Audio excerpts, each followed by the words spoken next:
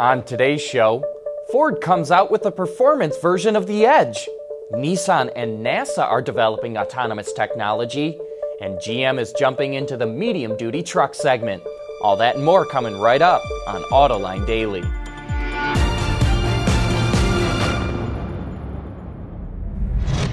This is Autoline Daily, the show dedicated to enthusiasts of the automotive industry. You know, autonomy could be one of the most transformative technologies to ever hit the auto industry, and that's why everyone is getting in on the action.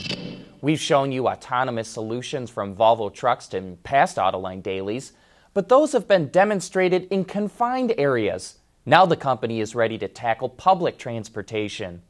Volvo Buses just partnered with Nanyang Technological University in Singapore to test 2 autonomous electric buses. One will be used in Singapore's new test facility for autonomous vehicles, and the second will be used for tests in the bus depot. The cooperation is already underway and will last for 2 years. The goal is to start using them in Singapore in 2019. And in related news, Nissan and NASA are expanding a research and development partnership. Last year at CES, they revealed a new platform to manage autonomous fleets based on NASA technology. And now they're working on self-driving mobility services, including creating a working prototype in Silicon Valley. The technology is being developed for things like ride-hailing services, public transportation, and delivery services. And you know what? It's not just automakers working on autonomy.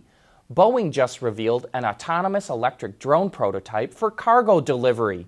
Developed in just 3 months, the VTOL, or vertical takeoff and landing aircraft, is powered by custom Boeing batteries and is capable of carrying up to 500 pounds.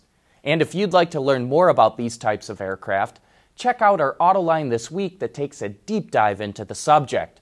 Just look for the link in today's transcript or in the description box below. Still to come, Ford creates an ST version of the Edge.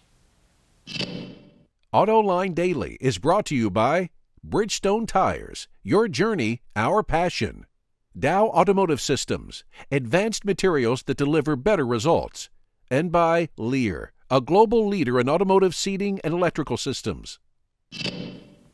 Daimler is expanding its cooperation with a company called What3Words. If you haven't heard of What3Words, the startup has divided the entire world into 57 trillion squares that are 3 meters by 3 meters or nearly 10 feet by 10 feet, and has given each square its own unique 3-word name, like red, blue, purple.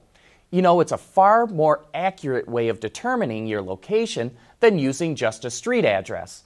So let's say you were going to the gigantic Las Vegas Convention Center for CES and wanted to get picked up at a particular entrance. With What3Words, you can be pinpointed to within 10 feet of that entrance. You can see how this would be helpful for taxi and ride-hailing services, and especially for emergency vehicles. Mercedes will be the first automaker to incorporate What3Words into its navigation system. It will be featured in the automaker's new infotainment system called Mercedes-Benz User Experience that debuts in the new A-Class. You know, Ford Performance has turned out some pretty sweet machines, and now it's getting its hands on an SUV for the first time, the 2019 Edge. Falling under Ford's ST brand, it will feature a version of the 2.7-liter twin-turbo V6 engine, tuned to put out 335 horsepower and 380 pound-feet of torque. The standard 8-speed transmission and all-wheel drive system can be paired with performance brakes and a sportier suspension setup. You'll notice unique styling inside and out on the Edge ST, but actually all Edge models will see a light refresh for 2019 as well. The grille is wider than before, the front and rear fascias have been massaged, full LED headlamps are standard, and the redesigned center console now features a rotary shift knob. Look for the new Edge to come out later this summer. Coming up next, General Motors has let Ford get away with murder in the medium-duty truck segment, but not anymore. Lear Connexus is the new application suite in vehicle connectivity designed to deliver over-the-air software updates and more from Lear Corporation's E-Systems, leaders in power and data management. Ford sold nearly 74,000 medium-duty trucks in the U.S. market last year. Ram sold 17,000. Chevrolet only sold 2,000, and that was the Isuzu-designed low-cab forward truck, or LCF, that is actually manufactured by a company called Spartan Motors in Charlotte, Michigan. And it's amazing that General Motors and FCA have let Ford run away with such a profitable part of the truck market. At least Ram has medium-duty and chassis cab trucks to sell. Chevrolet has none. That's going to change.